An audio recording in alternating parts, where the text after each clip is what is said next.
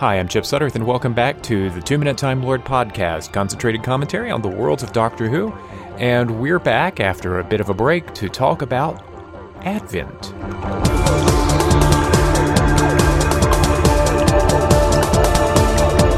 Well, it's been more than a moment since I last spoke about Doctor Who. In that time, one of the most delightful things that's been taking the edge off of a stressful and busy season has been the annual Radio Free Skaro Advent calendar of listener questions called Fluid Links. If you listen to RFS, then you've been getting one a day in your podcast feed from December 1st to today. But do yourself a favor.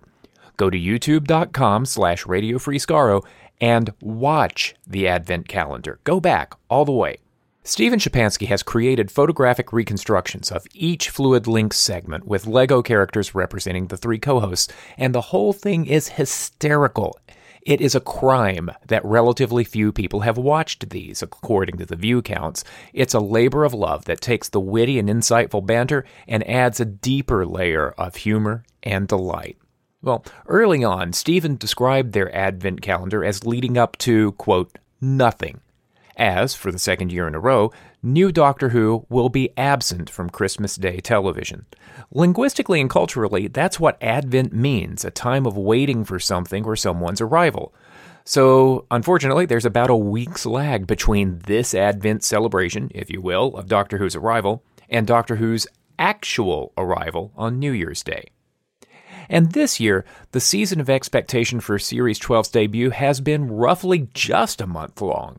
Just like traditional Advent, thanks to the BBC's mysterious radio silence in marketing the show.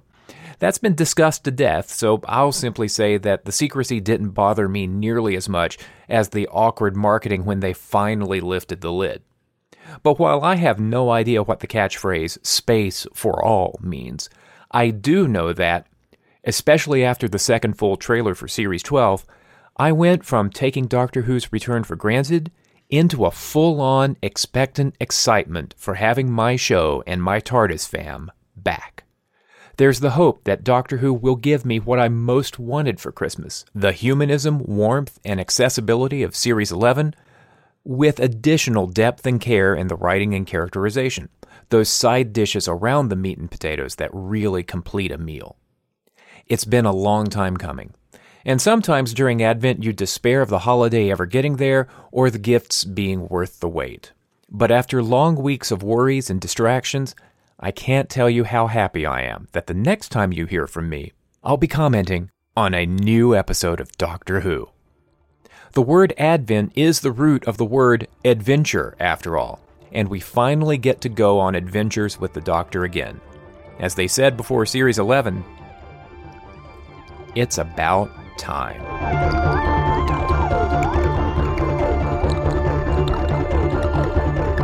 Thanks for listening to the 2-Minute Time Lord podcast, and we will be back after New Year's Day.